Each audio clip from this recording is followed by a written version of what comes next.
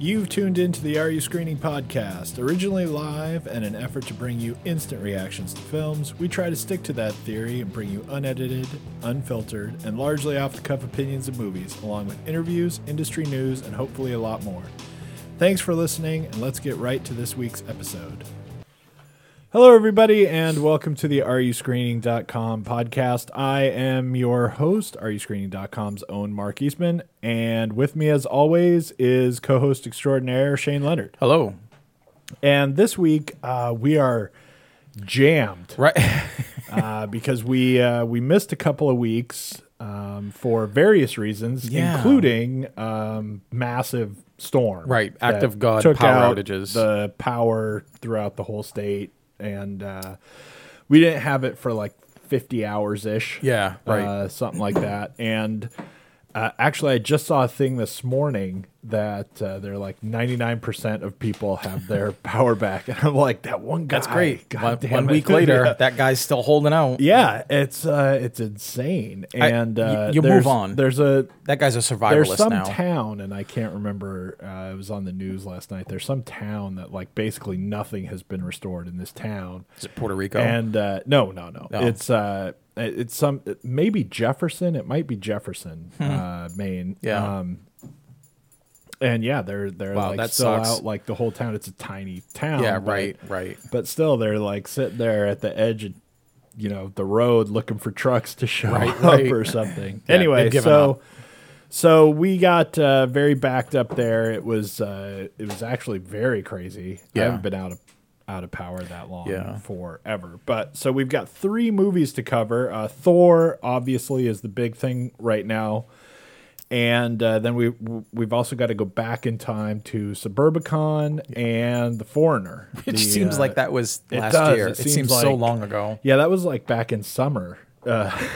But I also wanted to run through because this year we have started especially early with people asking us what the best movies of the year Right. are. Because You got an answer? People are all over our list. Yeah, right. I And, love the lists, man. and I love that you don't love them. love our list shows and ask for them earlier and earlier. And Yeah. I got already a couple of emails because last year the Critics' Choice was so early that people.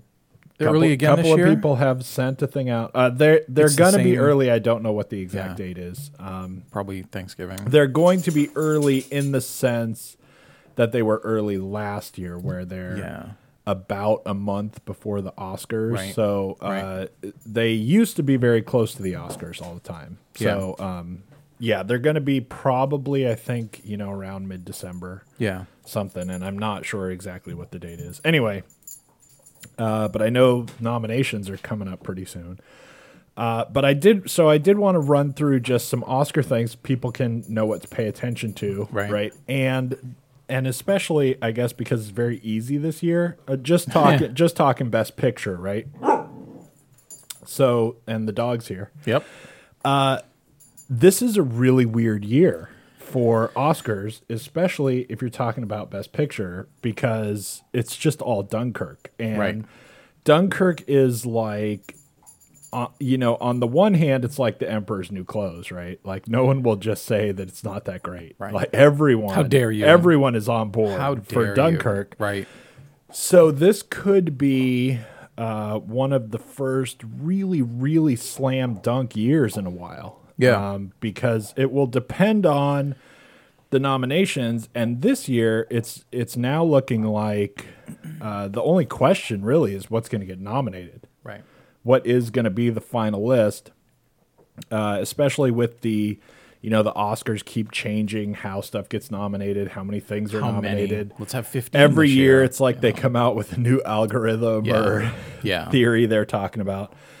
But this year, nothing is really the big competition. Right. It is a really weird year, at least right now, anyway. Maybe people Yeah. will And a lot can happen in 6 weeks. change how they're talking about things. Yeah.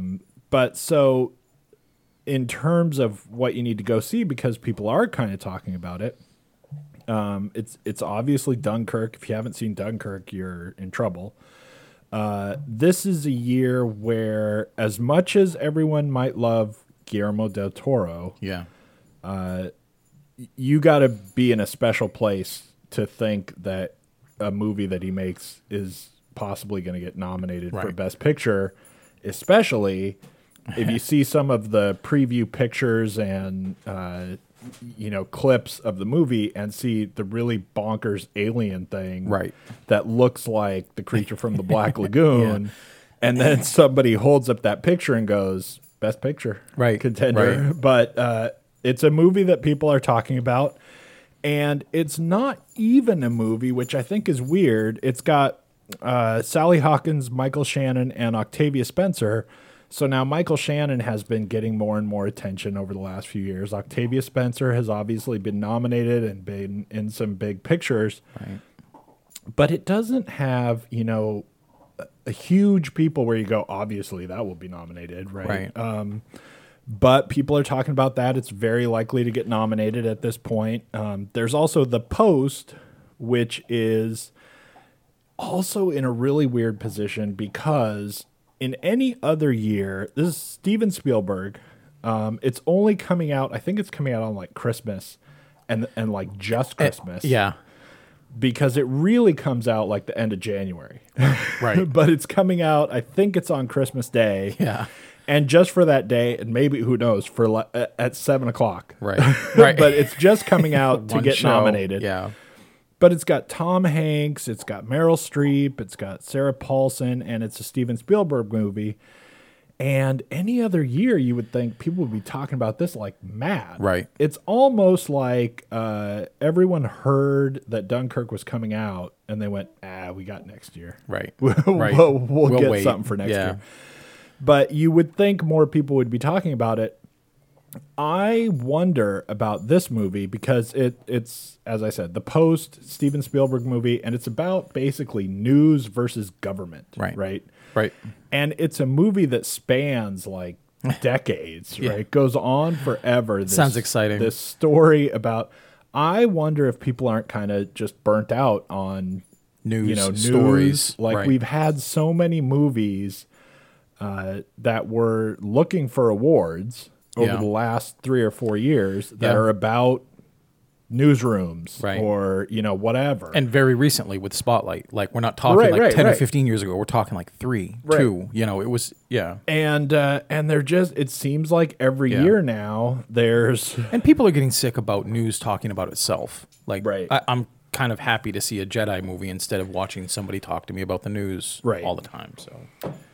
So then we've also got fairly strong contender in The Darkest Hour is very likely to get nominated.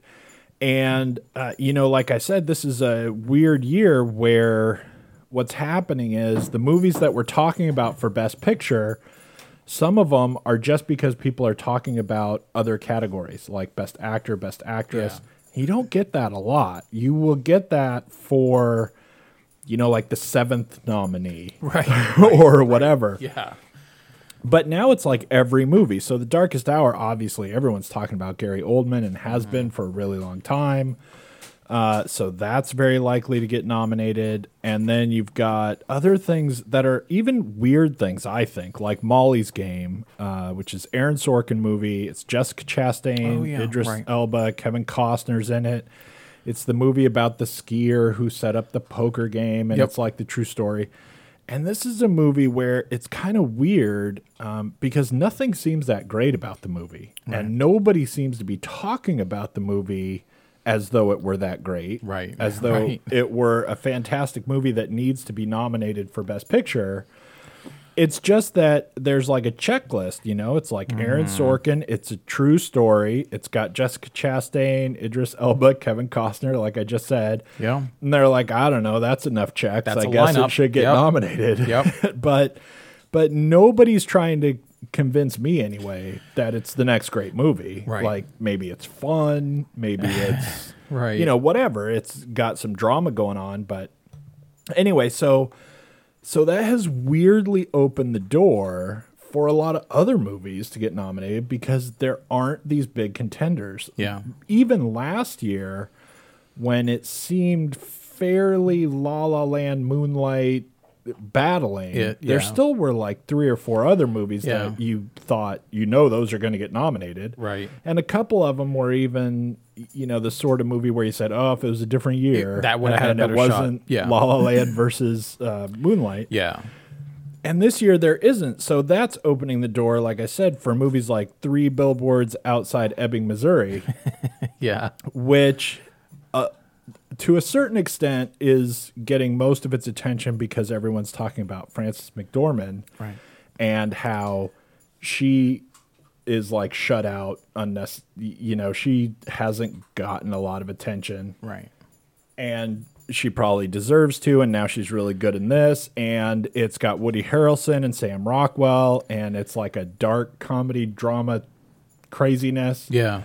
But in other years, this is another one where I think this is a really good movie. People are talking about it like it's really good. But in other years, this is not really a movie that people would say, certainly it's going to get nominated, right? Right.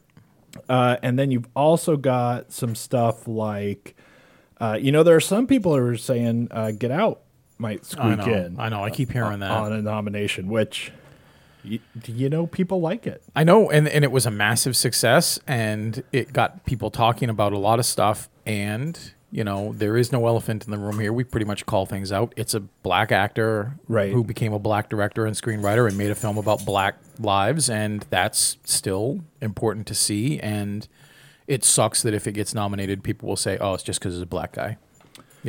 Well, that's true. And, there's another movie that a lot of people are talking about squeezing into one of the spots, too, Call Me By Your Name. Which one is that? Like, it's Armie Hammer is the guy in it, and he's the only person and it's about being in Italy and being gay a few decades ago, whatever.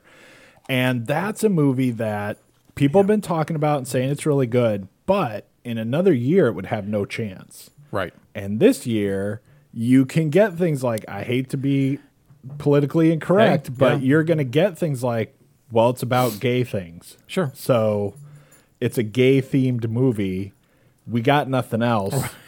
Right. We need some representation. We need something to I forgot that it show was up. named that. I just knew there was a new Armie Hammer film coming out. Yeah. Whoa, that's so, really loud. so that is also, and we haven't even really gotten to like 10 movies yet. And right. and they'll find 5 more. So now here's the really craziest thing that I love is that people are starting to talk about Lady Bird too, the movie that is directed and written by Greta Gerwig and stars Saoirse Ronan. Yep. And all of a sudden, that movie is like just hitting theaters, and it crushed as far as tiny indie movies. Right. It did fantastic when it opened.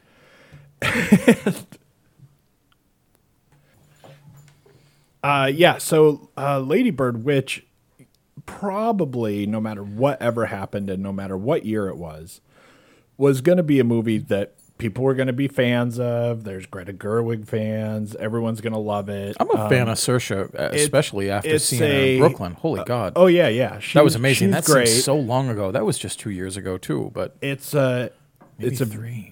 Odd kind of coming of age, movie. It's going to be like a cult indie thing. I mean, if Greta Gerwig's name is on it, it's going to have like its own cult following. Yeah. But you got to have a special year when people start talking about that as being a potential nominee. Yeah. Anyway, I don't want to spend too much time on this, but a couple of other things. There's a possibility of the Orient Express, even though people are oddly not talking about it as a nominee. Is that next week, too? That opens up fast. Yeah, that's this week. This week, yeah. You would think when this movie came out that everyone would be talking about it. That it's Kenneth Branagh, it's classic movie, it has gigantic cast. Yeah. You would expect everyone to be talking about this. Yeah. And they're not. Right. But it could easily fit in there, especially in this year. Yeah. And then one more, I wonder, especially since the nominations don't come out for a while, right? Yeah. There's time, and as we have seen every year, you get a couple of months before the nominations and things look one way. Right. And then right. all and of a then sudden, a week quick. before, Yeah. it can be a completely different thing. Yeah. I wonder if downsizing might not squeeze in there with the nomination. Yeah. Just because it's that kind of year, there's room for things to squeeze in. Yeah. And it's Alexander Payne, and it's weird. Right. Right. and, right. And that just could be the year that we're having. Right. The weirdest thing about the whole nomination process this year is that apart from like Dunkirk and The Post and Darkest Hour, you don't even really have any like Oscar baity movies that are in the mix. Yeah. And I'm telling you, I don't know what it is, but I think people heard about Dunkirk, right, and laid off and said, "We'll wait till next year," because you should have at least like 10 or 15 Oscar baity trying even to with something score that just opened, movies. like Rob Reiner's LBJ, right? Which doesn't have a ton of buzz because there's not anything that's taking away from it, but it's just not being because heralded. Nobody wanted that movie. Nobody anyway. did want Nobody- that. Even though I'm looking cared. forward to seeing it, even though mostly because I hear Woody Harrelson's great. Right. Like really, There- really, really there great. And I are- want to see that. There are a few people that I've heard in their list of nominations that have mentioned Battle of the Sexes. Right. But not many. Right. And almost like half-heartedly even when they suggest it. And that is another one I think that maybe it's a great movie and maybe they're fantastic in it. But nobody wanted that movie. Who cares? Yeah. No. Right. Right. I hate to I'm just thinking bag I'm on thinking of Oscar 70s tennis.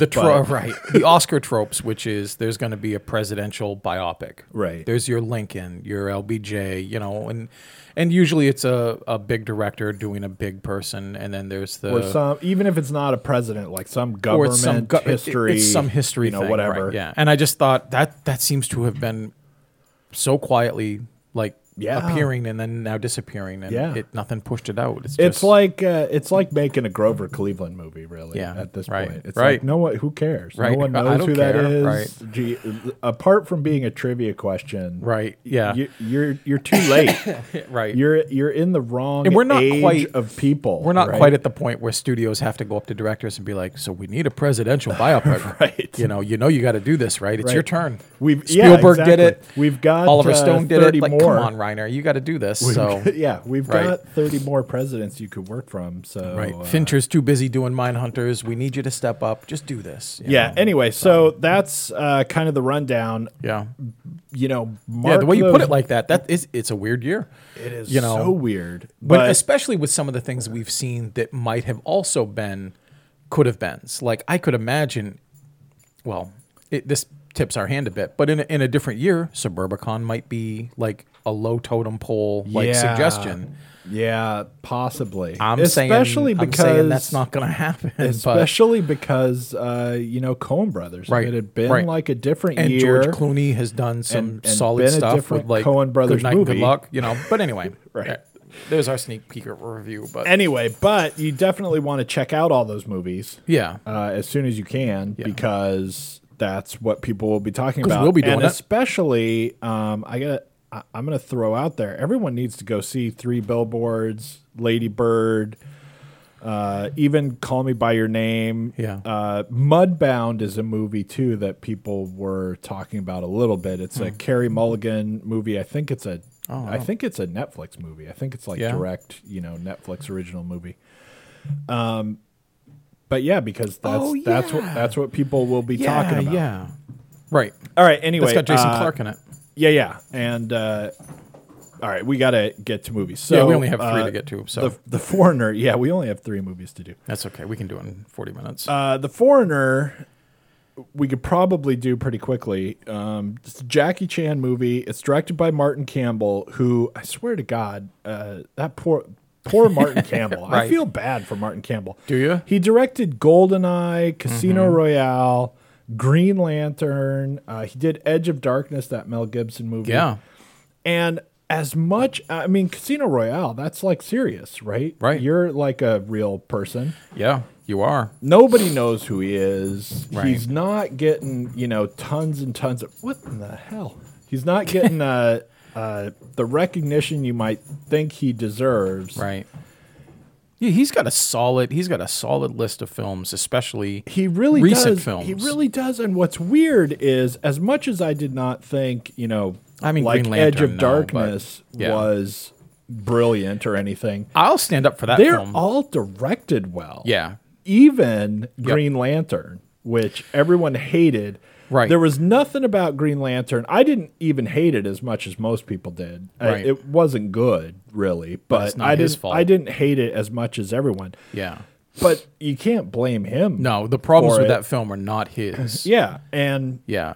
it just sucks that, Green Lantern comes out, everyone hates it. Yeah. You directed it. Right. So Ipso you get it. facto, you take it. you Right. get no jobs. Right. Right. Right. Right. And this movie too. I didn't love this movie either, but I didn't hate it. Right. But it was actually directed well. I remember sitting through this movie and getting about halfway through it, and I was like, "Who the hell directed this?" Right. Like, because it actually was directed very well. I thought. Yeah. Anyway, I gave The Foreigner a 7. Ooh, I was just under. It was surprisingly good. Yeah. It still really left me wanting like another level, like another step in what was happening in front of me. Yeah. There was nothing for me that was real specifically bad that I was like ticking off the negatives and going, well, you lose a star for that. Right. You lose a star for that. It just was almost like this movie was trying to be a 7. And I said, and you did it. You met me. You met me. I'll give you that. Yeah. I think in some way I liked it just a little less. I thought it was 6.5, which is, I mean, now there's nothing much between those two. I still enjoyed the hell out of it. I think it's an hour and 55 minutes. I think, if I remember that right, it's just under 2 hours. And I think the movie would have been, surprise here, I think it would have been a lot better if it had been a 90-minute film, because some of the stuff that I had trouble with was the pacing of the film, which started off interesting and then went through this real weird, like I'm stepping through molasses kind of pacing, and then it picked up very much, and it stayed picked up once you realized who, like if this is somebody's first Jackie Chan film, then you're going to be very surprised. Right. In the same way that I think if You the don't first know what Liam you're Neeson watching. movie you see is Taken, you're Right. pretty shocked. Right. This old guy can do some things. And in some ways, I also think it was funny because I didn't say what you said in the theater when we saw the film, but I thought it immediately, and it was weird because it was almost like you were doing a voiceover in my head, because I literally thought it the same way you said it. The first time we see Jackie Chan, you went, man, he looks old. Yeah. Like, really, like, oh my God, like, he's Methuselah old. Like, where did Jackie Chan go? Like either is that makeup or is that friggin' Jackie Chan? Either he's really old, You know? or it was like make him look older. It's so but weird. He looks old. It's so weird that even though the films that I remember him in, not the best, but just like the most, like in my mind, Jackie Chan looks just like he did in Rush Hour, Shanghai Nights.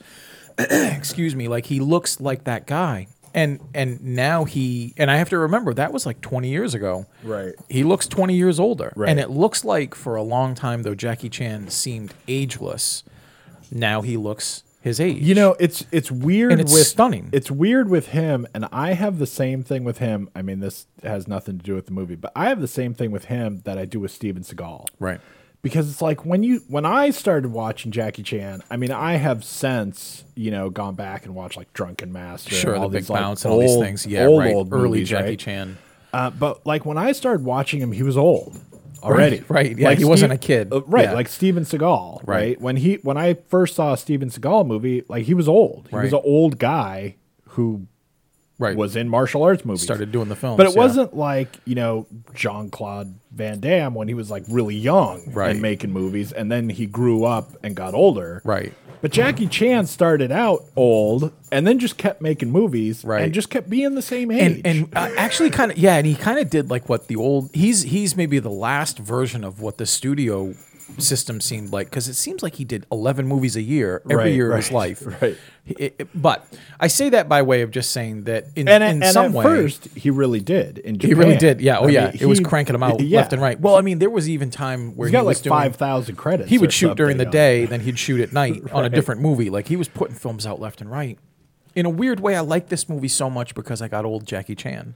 Not the Jackie Chan of my memory, but like a 60-plus-year-old Jackie Chan. Right. I don't know that this movie would have done the same thing effectively if I had gotten this right after Rush Hour or Rush Hour 2. Like that would have been, I would have believed Jackie Chan as being as lethal, but not as nuanced. And there's a great portion of this film where he's actually very nuanced, and every once in a while you'll see somebody who you're just like, not only is this guy like a master spy and a super technician and a great devious thinker, but it just so happens they're the most powerful person in the world. There's just that one thing.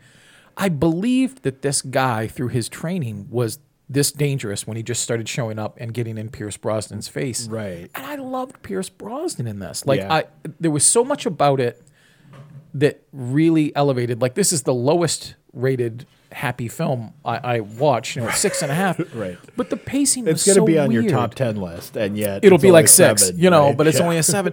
It felt so weird and labored until it fired up, and then it just felt uneven. But I had a lot of fun with it, even though the problems that I had are almost kind of superficial. It still was, in some ways, a fun throwback to those old action films. It's a fun throwback to films that make me think of every time I went to a video store.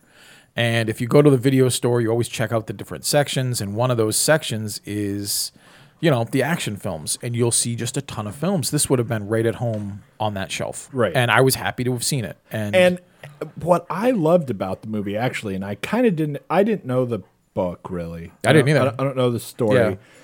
Yeah. But what I was surprised by was because I kind of had low expectations going into this because I thought, oh my God, here comes Jackie Chan, but now he's old, right? Right. And he looks, at the beginning, he looks sort of like old Asian, like Mr. Rogers. Right. Like he looks like totally like frumpy and like he can't hurt anyone. And I'm like, oh God, now he's going to be kicking everyone's ass left and right because it's Jackie Chan movie. Right. And they totally didn't do that. And it was great. It was great. What was really awesome about the movie was going through this with him, being old. Yeah. And they're going, well, how can he do stuff though, even though he's old? Right. Sure, he's, Mr. Kick Your Ass 30 years ago. Yeah. But what can he still do now and not be all movie about it? Yeah. And go, Mr. Miyagi can still just kick everyone's ass in the universe. Right. He can't, and he doesn't, and he has a hard time with it. He just, he has a certain set of skills, and he still has them. Right. But he's old, and they, I think, did that really, really well. I loved how most films, if this had been done 20 years ago, Jackie would have walked through a bunch of people with a lot of chop socky and crazy gymnastics. Right. Now he uses his brain to do the chop socky crazy gymnastics and sets traps and does explosives, distracting things. Like it's really fun. It just wasn't consistent. Yeah, I really like. I really love that. And like you said, Pierce Brosnan. So the story is about the Irish mob, the IRA. The IRA. Whatever. Ish. And it's like there's a splinter faction that doesn't agree with the leaders about what to do and everything. And they set off a bomb and it kills Jackie Chan's daughter, and he's raised her by himself. Yeah. And he's had this really complicated life. Yeah. Right. Anyway. Right. And basically what happened is, and I thought it was cool that they didn't overplay it, even though at certain times they did kind of overplay it. But I like that they didn't overplay this whole theory. Like, he has nothing to lose anymore. Like, now you're really screwed. Right. And they don't really spell that out. Yeah. They just sort of let it be there and it exists. You know, it's like if he had a wife or he had another kid, Yeah. he would be a little bit different guy. Right. But now he's like, look, I got nothing left. Yeah. Now you killed the exact wrong person's daughter. Right. Because I got nothing Just better so to happened. do anymore than Right. You're my than project. screw with you. Yeah. Right. And he does everything so well. The dialogue is great in the movie. Yeah. And like you said, Pierce Brosnan's really great. It's oddly believable because it seems, if somebody's telling you about the movie, it seems cliche and goofy that they don't believe in him. Yeah. Right. Like it takes forever for them to be scared of him. Yeah. Even after like the first 3 or 4 things he does. Yeah. And they're still not really scared They're still of him. like, what the? Yeah. And then finally they're like, okay, look. we need a lot of help. Right. Yeah. We need to do a lot of stuff. He does stuff where, he like takes their guys out. He threatens them. We get scared enough to go to the house in the country, which is to say that we're not really scared at all. Then he shows up there and starts causing problems, and they're like, oh, let's get like 2 or 3 more guys. Right. Like they're still like not full on. Yeah. They're like, okay, we underestimated the old Asian guy, but still, he's an old Asian guy, so who cares? Right. And it was weird how believable those steps went when it seems, when you say it back, it seems so goofy. It does seem goofy. And you're right, because as soon as like they wake up and it's almost like we're getting breakfast, how many guys we got to call in? Like, we need a whole unit. Right. We're all gone. He's like, what am I? And I expected him to basically say, what am I paying you for? Like one of those old trope things. But yeah, I still like talking about it makes me feel like I liked it better than I did. Right. I still think the moments we're talking about, for me anyway, are the high points. But again, at an hour and 55 minutes, there's a lot of time. And it's not like we spend a lot of time watching Jackie dig a hole to cover with leaves or to sharpen sticks, or like it just meanders at times, and it's just really strange. Because I think if it were a lot tighter, it would be maybe it wagers a little on being less believable, for lack of a better term, if you make it much faster. Because I think in some way the pace is like, hey, this is an old Chinese guy. It's got to be slow. So I get it too. I just didn't like it. Sort of methodical, and it's really funny does. when he's like hiding in the woods. Yeah, and it's like we have to be very slow about that. Right. Because, I mean, you can't have him running because he's not running half a mile. Right. I mean, I still get it, and I actually still would tell people go see it. I would too, and I think, like I said at the beginning, for me the problem is that it just feels like there's supposed to be this other level. There's one more level of story of. I gotta think that the book has another level, thing because it's a book, and it wouldn't be that popular a book if it was exactly this story. There's got to be like a little bit more that's there to get out of it, and for the movie they just said, right, let's just do this. Yeah, I mean, because that's what they do when they make movies. But we were about the same on it. I mean, it was a fun movie to see, and it was interesting. And I think it was interesting. If it had been just another old Asian person instead of Jackie Chan, I wouldn't have liked it as much. Part of my investment in the film was Jackie Chan. Yeah. So anyway, it's really good though, and it's a great movie for as I guess sad as this almost sounds, it's a great movie for I just want to kill some time and have a fun movie, right? And not, you don't have to invest too much with your brain. But as far as a decent action movie, and if you compare it to, just for people trying to figure out if they really want to watch it, if you compare it to a lot of other things like, say, Taken, since we mentioned that, or other, action vehicles like that, it's got a lot of the action-y, Hollywoody goofiness out. Right. It leaves a lot of that out because it's trying to be a little bit more of a serious thing because he's old. Yeah. And I liked that a lot. I did too. I liked that it played it straight. It was real honest about what it was going to do. Very straight. Yeah. Yep. There's no point at which he does anything where he has to have like a catchy line, right? Or no you know, puns, whatever. no anything. Yeah, right. All right, so go see that one, even though we only give it a 7. All right, it's Suburbicon. We've only got so much time, and you know, oddly, there's only so much to say about Suburbicon. Maybe, which it seems like. Yeah. George Clooney directed it. Yep. It's a Coen Brothers movie. Yep. You've got Matt Damon, Julianne Moore, Oscar Isaac. I will even say, like, preemptively, I thought Matt Damon was surprisingly good. There were a couple of scenes that I didn't really like him in. But other than that, like, I'm not the hugest Matt Damon fan. Yeah, I feel like I know. Matt Damon, for me, is he's like perfect serviceable. Yeah. But he's never great. Like when he's in The Martian, right? Yeah. I thought in a sense he was great. Yeah.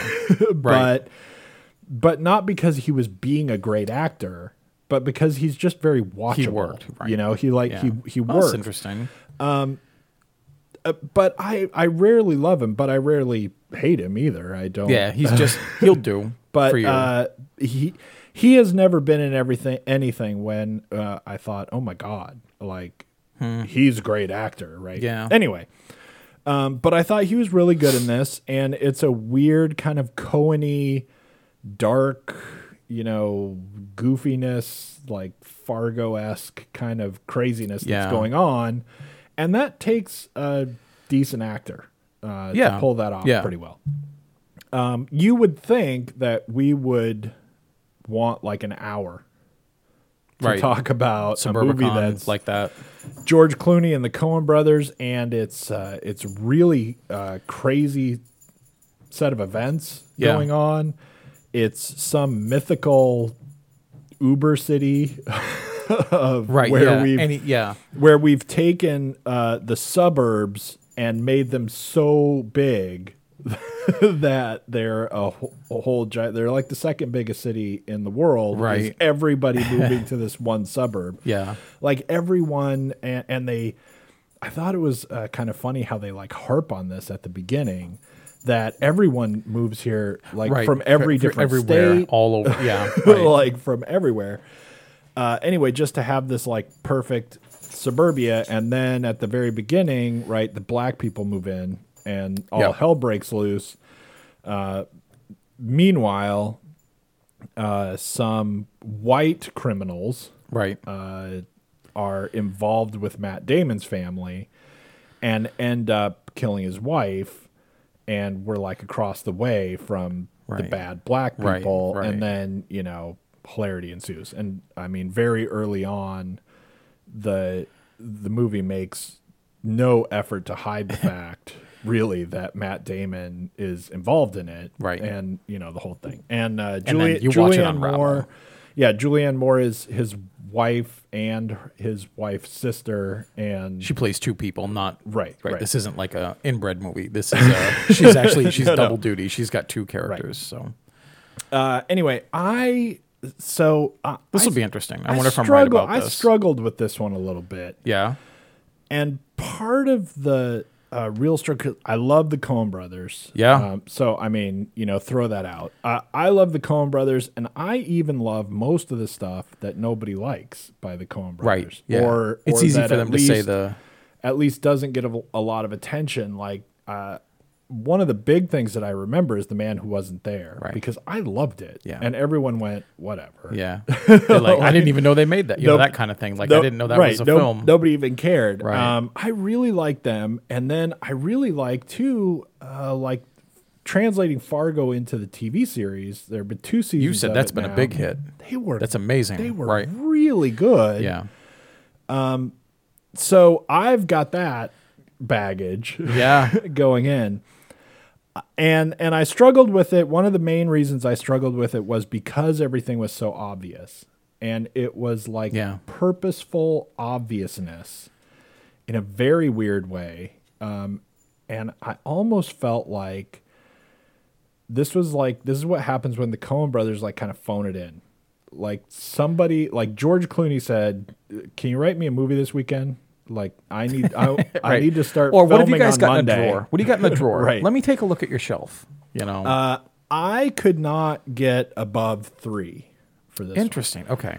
I tried really weird. hard because you were I just talking like this was like 5 or to, 7, right? No. Yeah. I liked a fair amount of it. I was really off. And I hated a fair amount of it. And in the end, yeah, it just never came together. And the worst part for me of the movie was it kept making me expect things to happen because that's what the Coen brothers do a lot.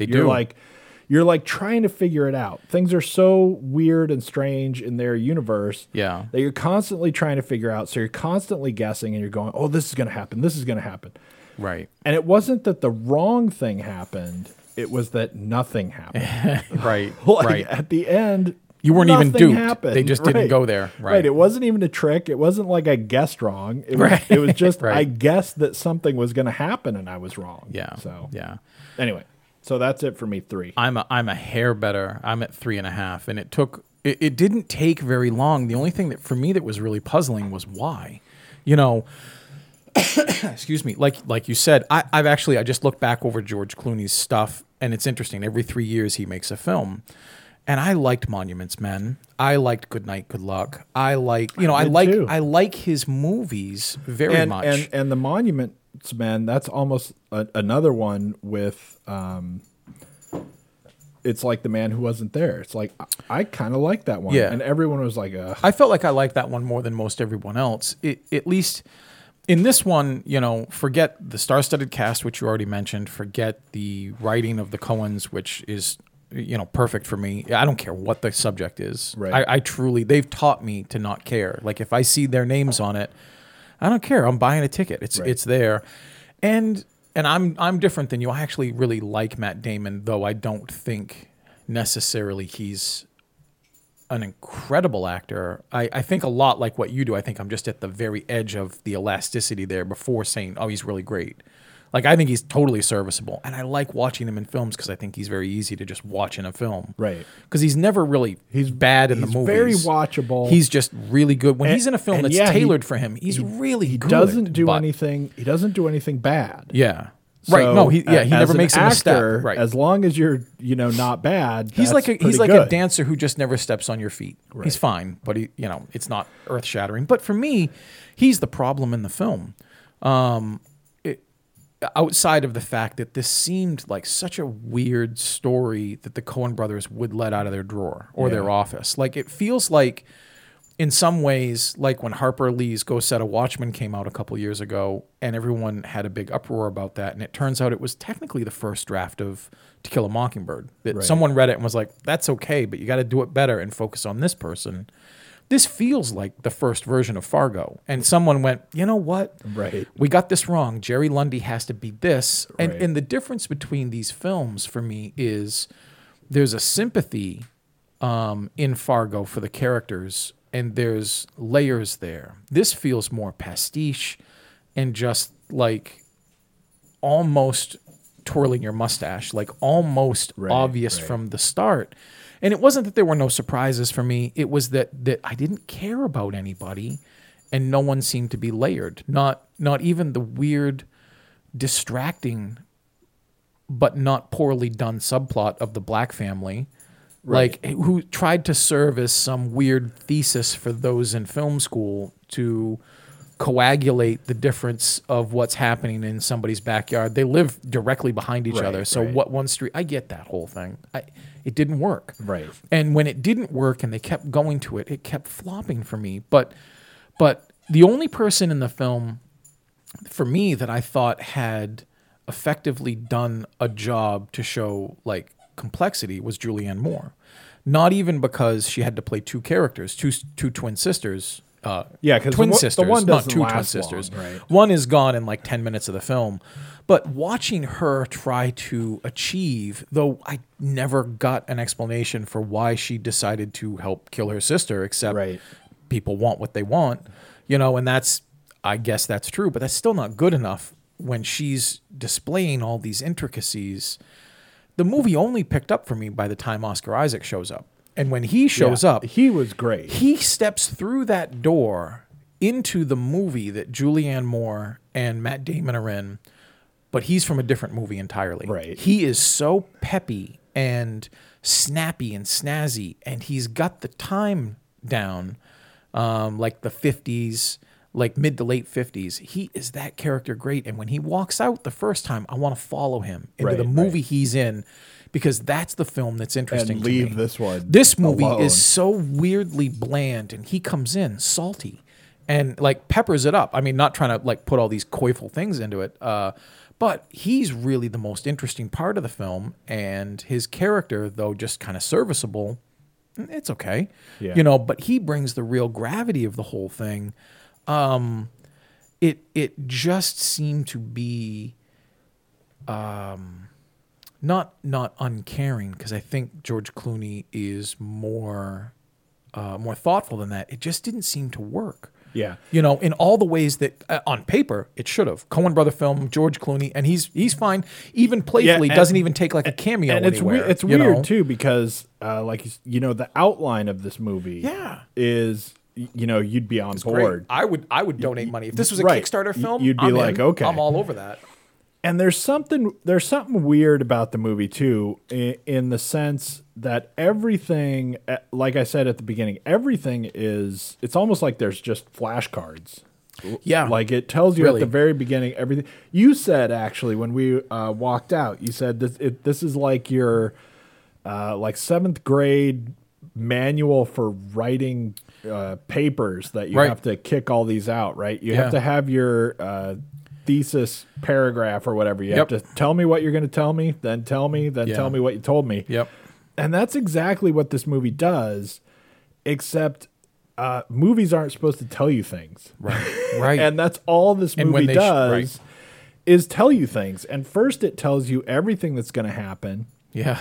You can't possibly be surprised by anything really that's going on, even to the extent that, they super focus on a bottle of lye at one point. Yeah, right. Just so that we know it's there. And I'm like, man, what, I get it. What kind of like film school suddenly thing? Right. There's something going on in this movie and their theory of writing this movie where what's going to happen is that we're being so direct and obvious and boring that it's like going to somehow be a metaphor for something, or it's going to, it's going to kick in this whole other level. And it's like, because we're paying so little attention to the black family, and only showing, the neighbors with the drums and everything, that like we're going to achieve some other thing is going to happen. And then it's going to turn out that actually the whole movie is about malls. Or like you M Nighted me. Like I didn't know. You know? And it never gets anywhere close to actually delivering on that. And I think the expectation, because I feel exactly that same way. The expectation that it will, on some level, is in part to the currency that George Clooney has brought, the cast has brought, and that the Coens have brought.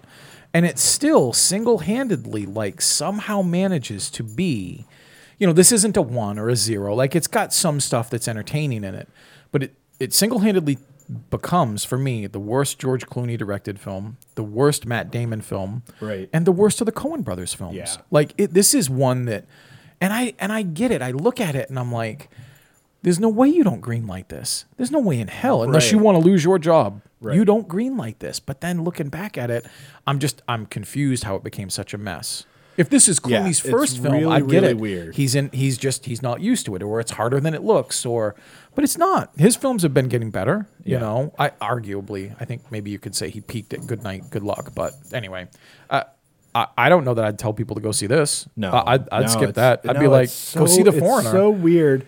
And what's especially weird about it, I think, is there are a lot of scenes in the movie, and this is where the movie will trick you, like with the trailer, right? There are a lot of scenes in this movie where if I could just see that scene, I would go, damn. All right. Yep. There's a scene when, every time Matt Damon's in his office.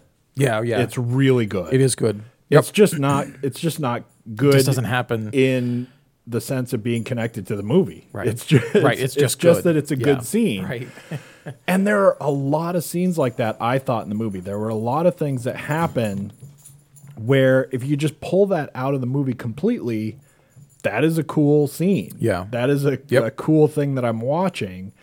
And yet it just doesn't connect. And not only that, even like the story elements that it's trying to give you. The guy is the couple, I guess. Right. They are just so absolutely psychopathic, Right. that you almost can't understand what it means. It's like we're actually getting to a level of crazy where you're like, what? Right. Like they are so far gone as psychopaths. And the whole trying to talk to the kid about their relationship and everything, and it's just... And that's the only... It's all interesting stuff. Right. It's just that we don't do anything with it at all. And even when it does try to do something with it, so again, literally directly behind, the psychopath's house is this seemingly perfectly fine, acceptable, polite, and these are the perfect neighbors you would want. They just happen to be a black family moving in. And yet the entire world is outside of their house banging drums and making noise while... the real monsters, I get that parallel, but God, you got to do something better than that with it. It's really close, and because we just mentioned this, it probably sticks in my mind, but it's really close to me to Get Out in a certain way. Right. Because it's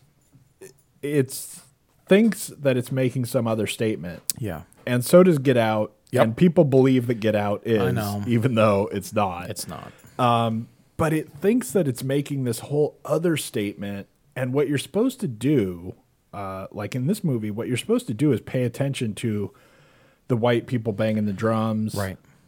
The just pure craziness of like, look how bad the white people are, and all you care about is the black people. Like it's got this statement going on, and it thinks because I'm making this statement, don't pay attention to how bad the movie is. Right. or like all the other problems. Yeah. And just be really impressed that I'm making this great statement. Yeah. And how strange, I know we're going to jump off this because we got to do some Thor. How strange the film starts off, which is terribly promising. The mailman delivering mail and delivers to the black woman and asks for Mrs. So-and-so, and she's like, I am that woman. And you see him and he's just really like swallow. He gulps, and then he goes to the next neighbor and starts whispering. Right. And I'm like, oh, social commentary and that with was like a racial fun, thing. Like that was movie. It looked interesting. And yeah. It then didn't show up at all. Bye-bye. Dropped it. So... yeah, it's weird. Yeah, really anyway, disappointing. And I do have to say, because I just have to mention this, at the end of the movie, I swear to God, is the worst scene that I've ever seen in a movie, because somehow they found the technology to put a microphone in Matt Damon's mouth. You were so dialed into every chew. Oh God, that was the worst thing.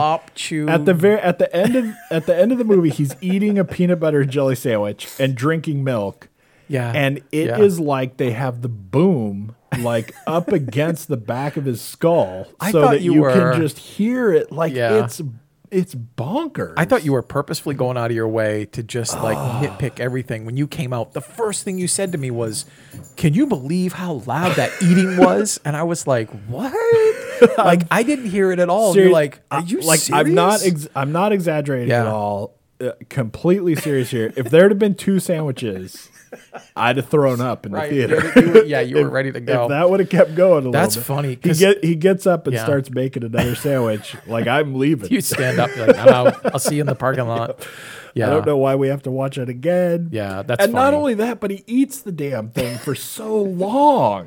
Like I want to see it again, because I think he eats it slow while he's looking at you. And it's such a goofy scene, too, because he eats it. There's something that the Coen brothers think is happening with the drama involved. Yeah. And it's so horrible, too, because it's another case of they're just so pointing at everything in such a bonkers way.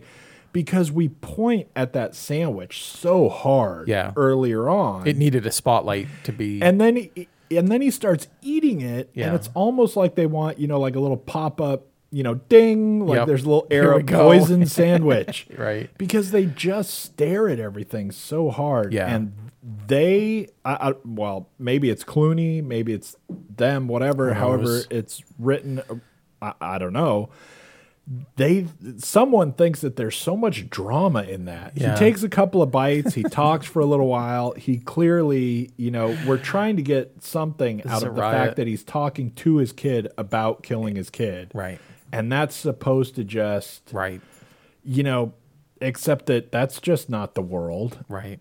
Because look, I've seen crazy shit before, right? Yeah. This is like a movie, if you're, 18 and have lived a fairly sheltered life, Right. you'll come out of this movie and go, the Whatever. world Yeah, is that's it. false. Yeah. And, whatever. If I hadn't seen this with you, I would have thought, man, you shouldn't go back to the theater that's got the sound levels all off. I sat right next to you. I didn't hear the things that you heard. Yeah, So, whatever. it All was right. weird.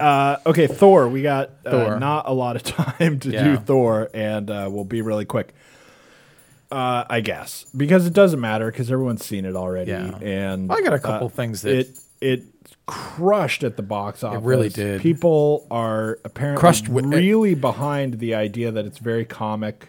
Yep. Instead of we went being 3 kinda days serious. after its release and it was sold out. Yeah. And in our town, in our city, that's really rare. Like, and it That is certainly pretty was rare. selling out every show. Apparently, like Right. that's got massive word of mouth. So anyway, just to be fairly quick, I gave it a 4. Wow. I didn't get much out was of this. really I was off. I was watching a lot of this movie, wondering why I was watching it, because it just there's so much of this movie that is so boring. And here's the problem for me: there's a lot of fun stuff. There is some good comic stuff. There are fun action sequences. It's kind of a fun scene when they're fighting, and there's a lot to look at, and so it has its interesting moments. Everything that happens in the actual story Yeah.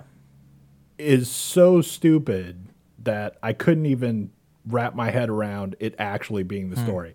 I thought somewhere around like 3/4 of the movie in, all of a sudden it was going to go, no, that's not really the story. There's Right, a whole you'd hear other that thing. record skip There's sound. like Yeah. something.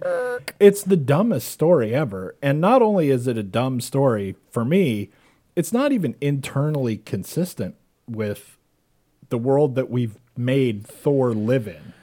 Okay. And now all of a sudden there's a secret going on in that he has a sister. Right. And the fact that there's this secret changes the universe and all the Right.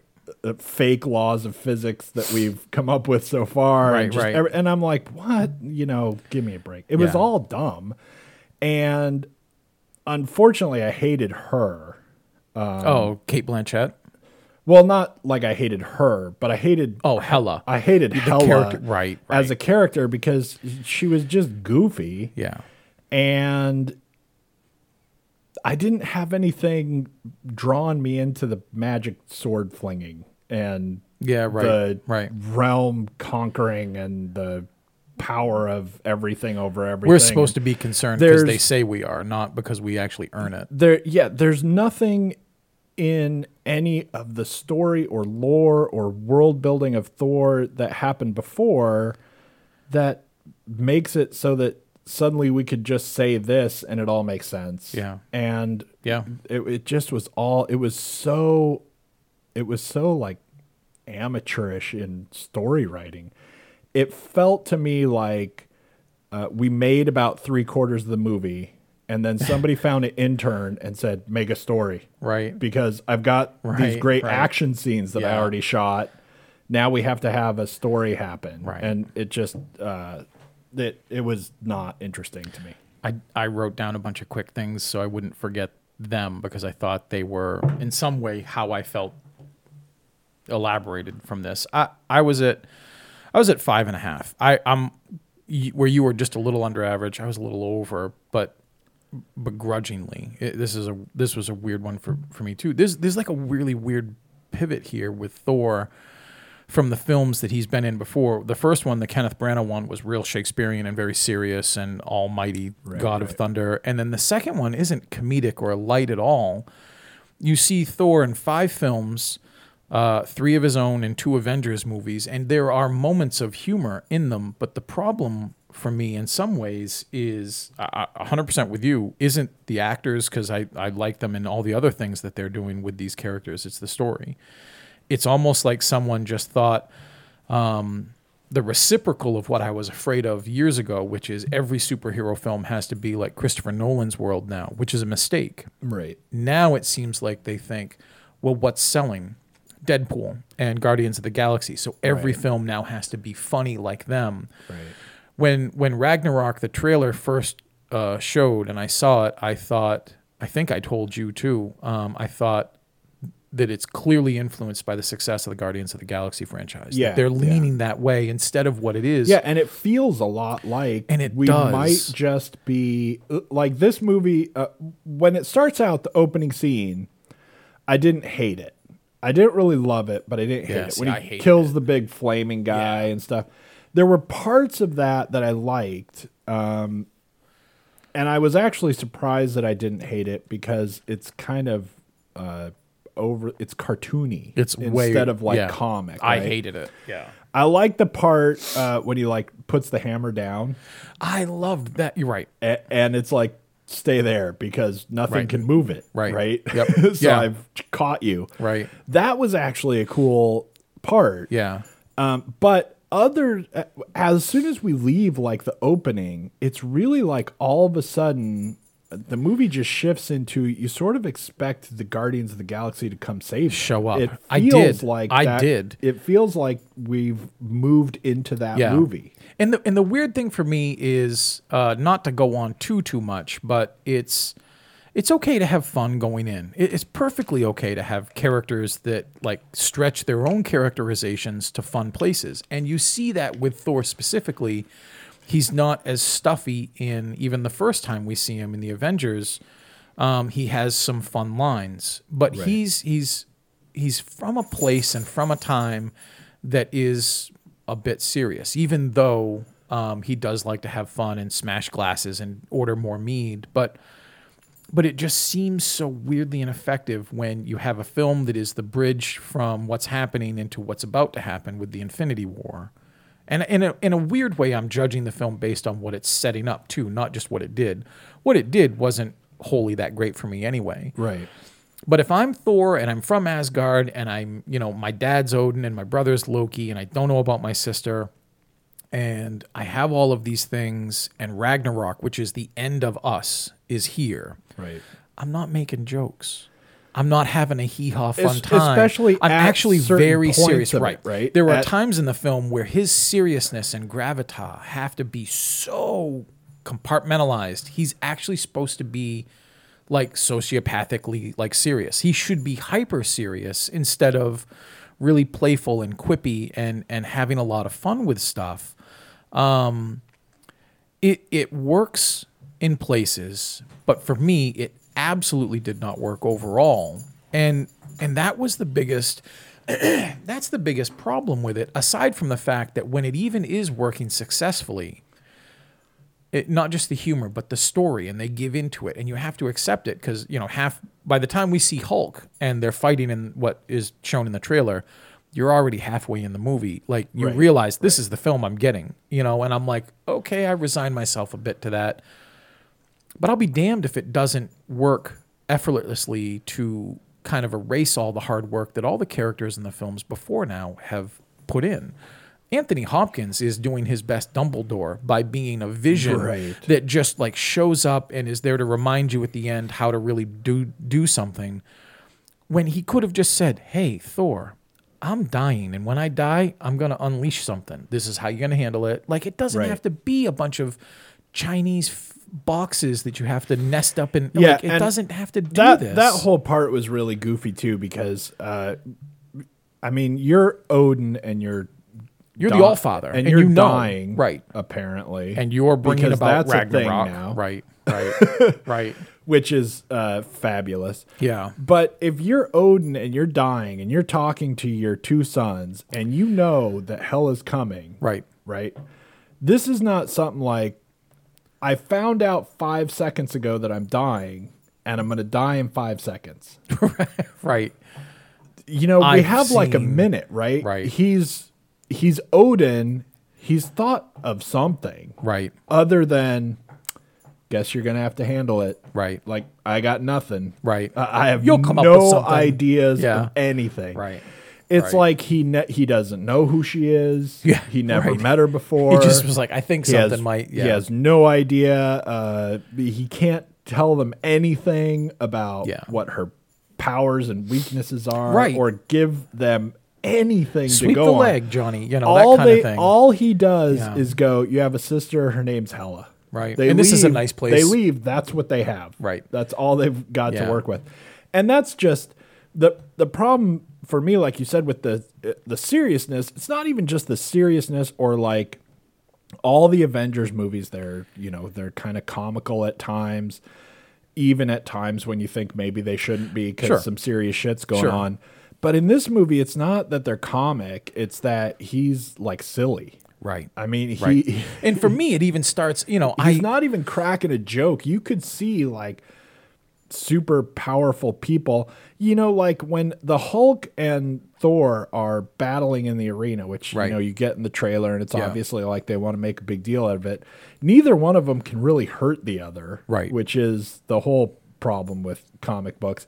That whole idea for me is kind of like what happens when people who don't really like comic books have to make comic book movies because someone gave them a shitload of money to do it, right? Right.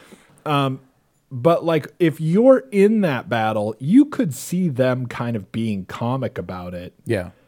Because they both know that they're not. I mean, Hulk doesn't know anything; he just knows Smash, right? Right. But you could see Thor being kind of comical about the fight during the fight, maybe. Yeah. Because he's not going to hurt me, Right. And because I know, apparently I can't be hurt, Right. Unless my sister stabs me, Right. then I can be hurt. She got good knives, And I'd be okay with that too, except there's no explanation about it Oh, I at know, all. I know. I mean, he has been, hit with a hammer by the Hulk, Yeah. like a blow that could take out some planets. Right. Yeah. Probably, Yeah. right? And nothing happens, right? Yeah. And then he gets stabbed with this sword, and we don't know anything about this except, look, I said that it can hurt him, so it can. Right. And there's so much of this movie doing that. It knows it has no story. Yeah. It knows there's no point in explaining anything, so it just goes, we don't need to explain anything. And even again, I don't necessarily mind the tonal shift, though here it's not the right place, because it's not like Thor 3 hell comes back. It's Ragnarok is serious, and even the build up to it in the last Avengers film, he doesn't have a sense of humor about the vision he sees. It's like people forget like what's happening, but we're gonna have Guardians of the Galaxy time. You hit on what I thought. I hadn't had a chance to say it. It almost is like they said, you know what, we want to bring more people in who don't like superhero movies, and what they don't like is stuff that they see in the other Thor films. But what they do like is the Guardians films. So just put the Guardian filter on it. Yeah, just make it Guardian-esque. And I don't care about that because there actually strangely is a lot of room for fun stuff. I'm convinced they get Anthony Hopkins back because he gets to Loki. He gets to play Tom Hiddleston for a bit, and I think he gets to stretch instead of being the sour, one-eyed guy. Right. And a lot of Loki in the movie I liked. I did too. A lot of his stuff in the movie. My big thing isn't even not liking the characters. The story is so mistimed. It's almost like, and I off the top of my head I can't think of anything. So this is going to be the stupidest example, but imagine if Predator with Arnold Schwarzenegger was a comedy. Right. All of my best military buddies, my family, they just got slaughtered, and I'm going to go out and kick this alien's ass. But it's going to be a fun time. But I'm going to have the guy that did, National Lampoon's Vacation direct part it. of the movie It'll be slapstick. I'm going to fall on a banana peel. Yeah. That's not the movie that you've set up.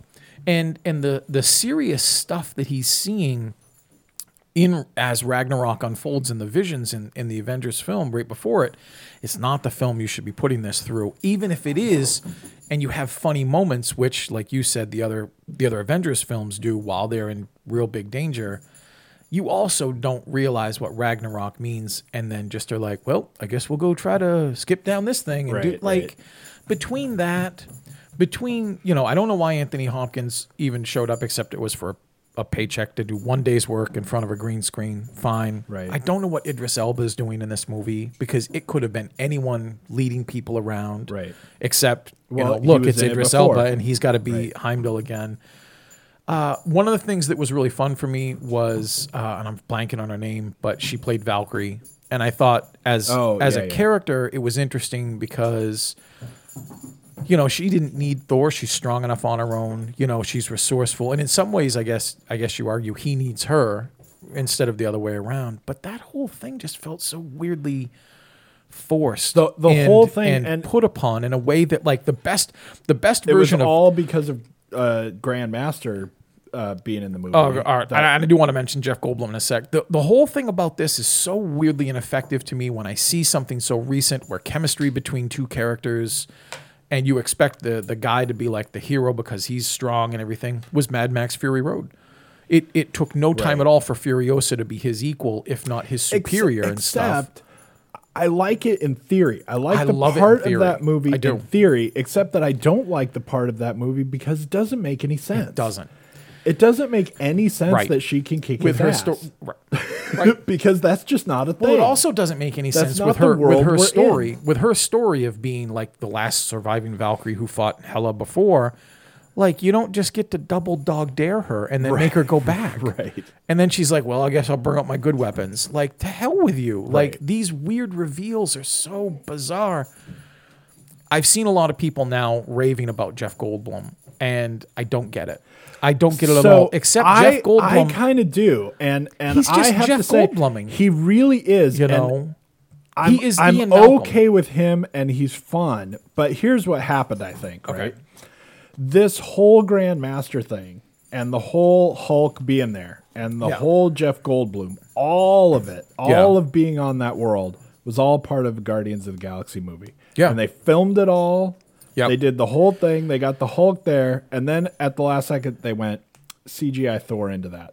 Right. And then we'll film a couple of new parts in like the bedroom. Yeah. When they're talking to each other and stuff. Sure. The whole thing is so Guardians of the Galaxy. Yeah. That it is. It just had to be made for that movie. I thought he was fun, except they make the character stupid. But I thought Jeff Goldblum was pretty good at doing it. If they had said in the credits Jeff Goldblum was, and then it didn't say Grandmaster, it said Jeff Goldblum. Right. Or Space Ian Malcolm all he is Jeff Goldbluming himself. If you legitimately take Jeff Goldblum out of there and you put in Paul Giamatti, okay, and Paul Giamatti has to say the line like, what are you giving me this? This isn't to burn them down, hand me the staff time.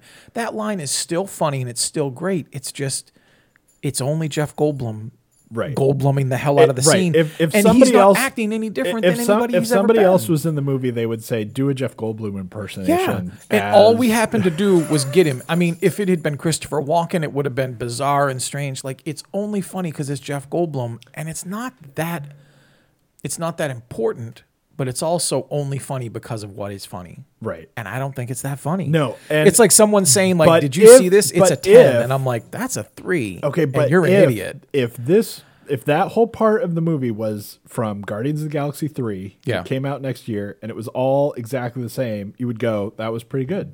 Because it's like maybe it's contextual. I agree. It might be contextual, and it would fit, and it would make sense. And nothing about this movie fits or makes sense. I'm pretty much exhausted from. I mean, it was weird. We could have done an hour on this, and I still would have been exhausted 15 minutes in from complaining about it. But the film certainly ends.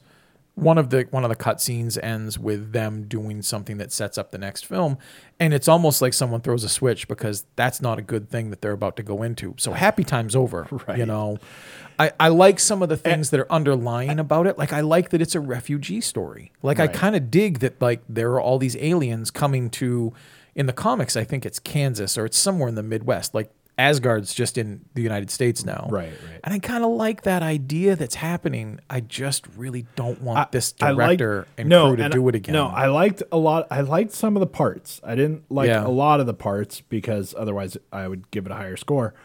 But I liked a lot of the stuff, and it was enough to not hate watching it. Right. Even though I had all these things to complain about. Right. And, I like the rock guy. He was fun. Except... I liked him all the way through. Except, I'll tell you, and this is really weird because I've seen this in a couple of things already. I can't stand shows or movies or anything that's coming out with people are just doing Robin Williams impressions. Right.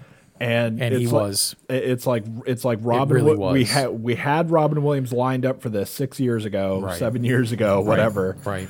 And now, so get somebody to do a Robin Williams impression, and I liked him, and it was good, but it just irritated me. It was noticeable, right? As soon as I heard it, I went, "Oh, that's what they're trying to channel." He's just trying, right. But his character was fun. Yeah. But there's so much about the story that nothing makes sense. You can't think about anything. You can't think about Hela. All you can think about is she can just kill everything. Yeah. We had this whole scene where she's fighting all the Asgardian soldiers. Right. That was totally stupid and pointless. Yep. And made no sense because if she's as powerful as she is, this is like a film driven by action scenes and the writing dictating that we have to have an action scene. No one think about it. Right. Because it doesn't make sense that she doesn't just wave her hand and they all die. Right. Or just start waving her hand and having those big, what she can do, those big knives go through everybody. Right. Why is this even a thing? Don't even move. Exactly. Yeah, but she's dodging and ducking and flipping around. Just because it was weird, sense, just as a quick side note, if they hadn't gotten Cate Blanchett, which I feel like is a major grab for this film, I could have swore Eva Green would have been this character. Yeah. You know what I mean? Like, I feel like in some ways Cate Blanchett was channeling Eva Green. Right. In a weird, like, not campy, but kind of campy way. I feel bad for Eva Green. She could have, she could have locked this down. I don't know how she didn't get this, but anyway, that's a weirdly disappointing entry into the Marvel stuff, which is strange because I think this is the one I like the least. It is really weird how everything shifts. Like you said, Guardians of the Galaxy does really well, so fine, make them all like that. Yeah, and it's weird to go back enough and then find movies that you liked a lot better. Like the first time we had Captain America, the first time we had Iron Man. They were very different, and they were still had their funny moments or whatever, but they were being very serious, and it's weird for me, I think. Yeah. It's weird because they were a lot more like comic books. Yeah. And now it's like we want to get all the people who think comic books are cartoons. Right. Let's show them to come to the Captain movies. America is a great example because there's humor intersped all over those films, even in the very serious, not just Civil War, but the Winter Soldier, which is pretty serious. Yeah. He's got like a sense of humor to it, and it's a serious film. I had probably anticipated this without seeing the trailer. The moment I saw the trailer, I thought, "Oh man, that's a bad move for me." I thought it would be more like that, very serious with things of humor dropped in. But man, I mean, I feel in some way like we're just maybe we put off a bad vibe for each other because when we were in the theater and it was sold out again. There were parts of the film, it was like watching Wayne's World. Did you see the guys in front of us? Their heads start bobbing with immigrants. Like, there were people getting into this movie. Oh, yeah. And I was having fun with it, though critical of it, and then deflated a bit when I realized, like, shit, that's what I got? Right. That sucks. Right. But I feel like we were alone. Like, I think a lot of people in there, they seem to love Jeff Goldblum. They love all that stuff. Yeah. And that's great. That's good because I like to see them, do more films like this. But this one wasn't for me. No, I have no interest in seeing this or recommending it to people. All right, we got to get out of here. We went even longer than I expected that we would go. Next week, it's going to be Murder on the Orient Express, at least, and possibly other things. And we will catch up with you then. Thanks for tuning in. Bye. Bye.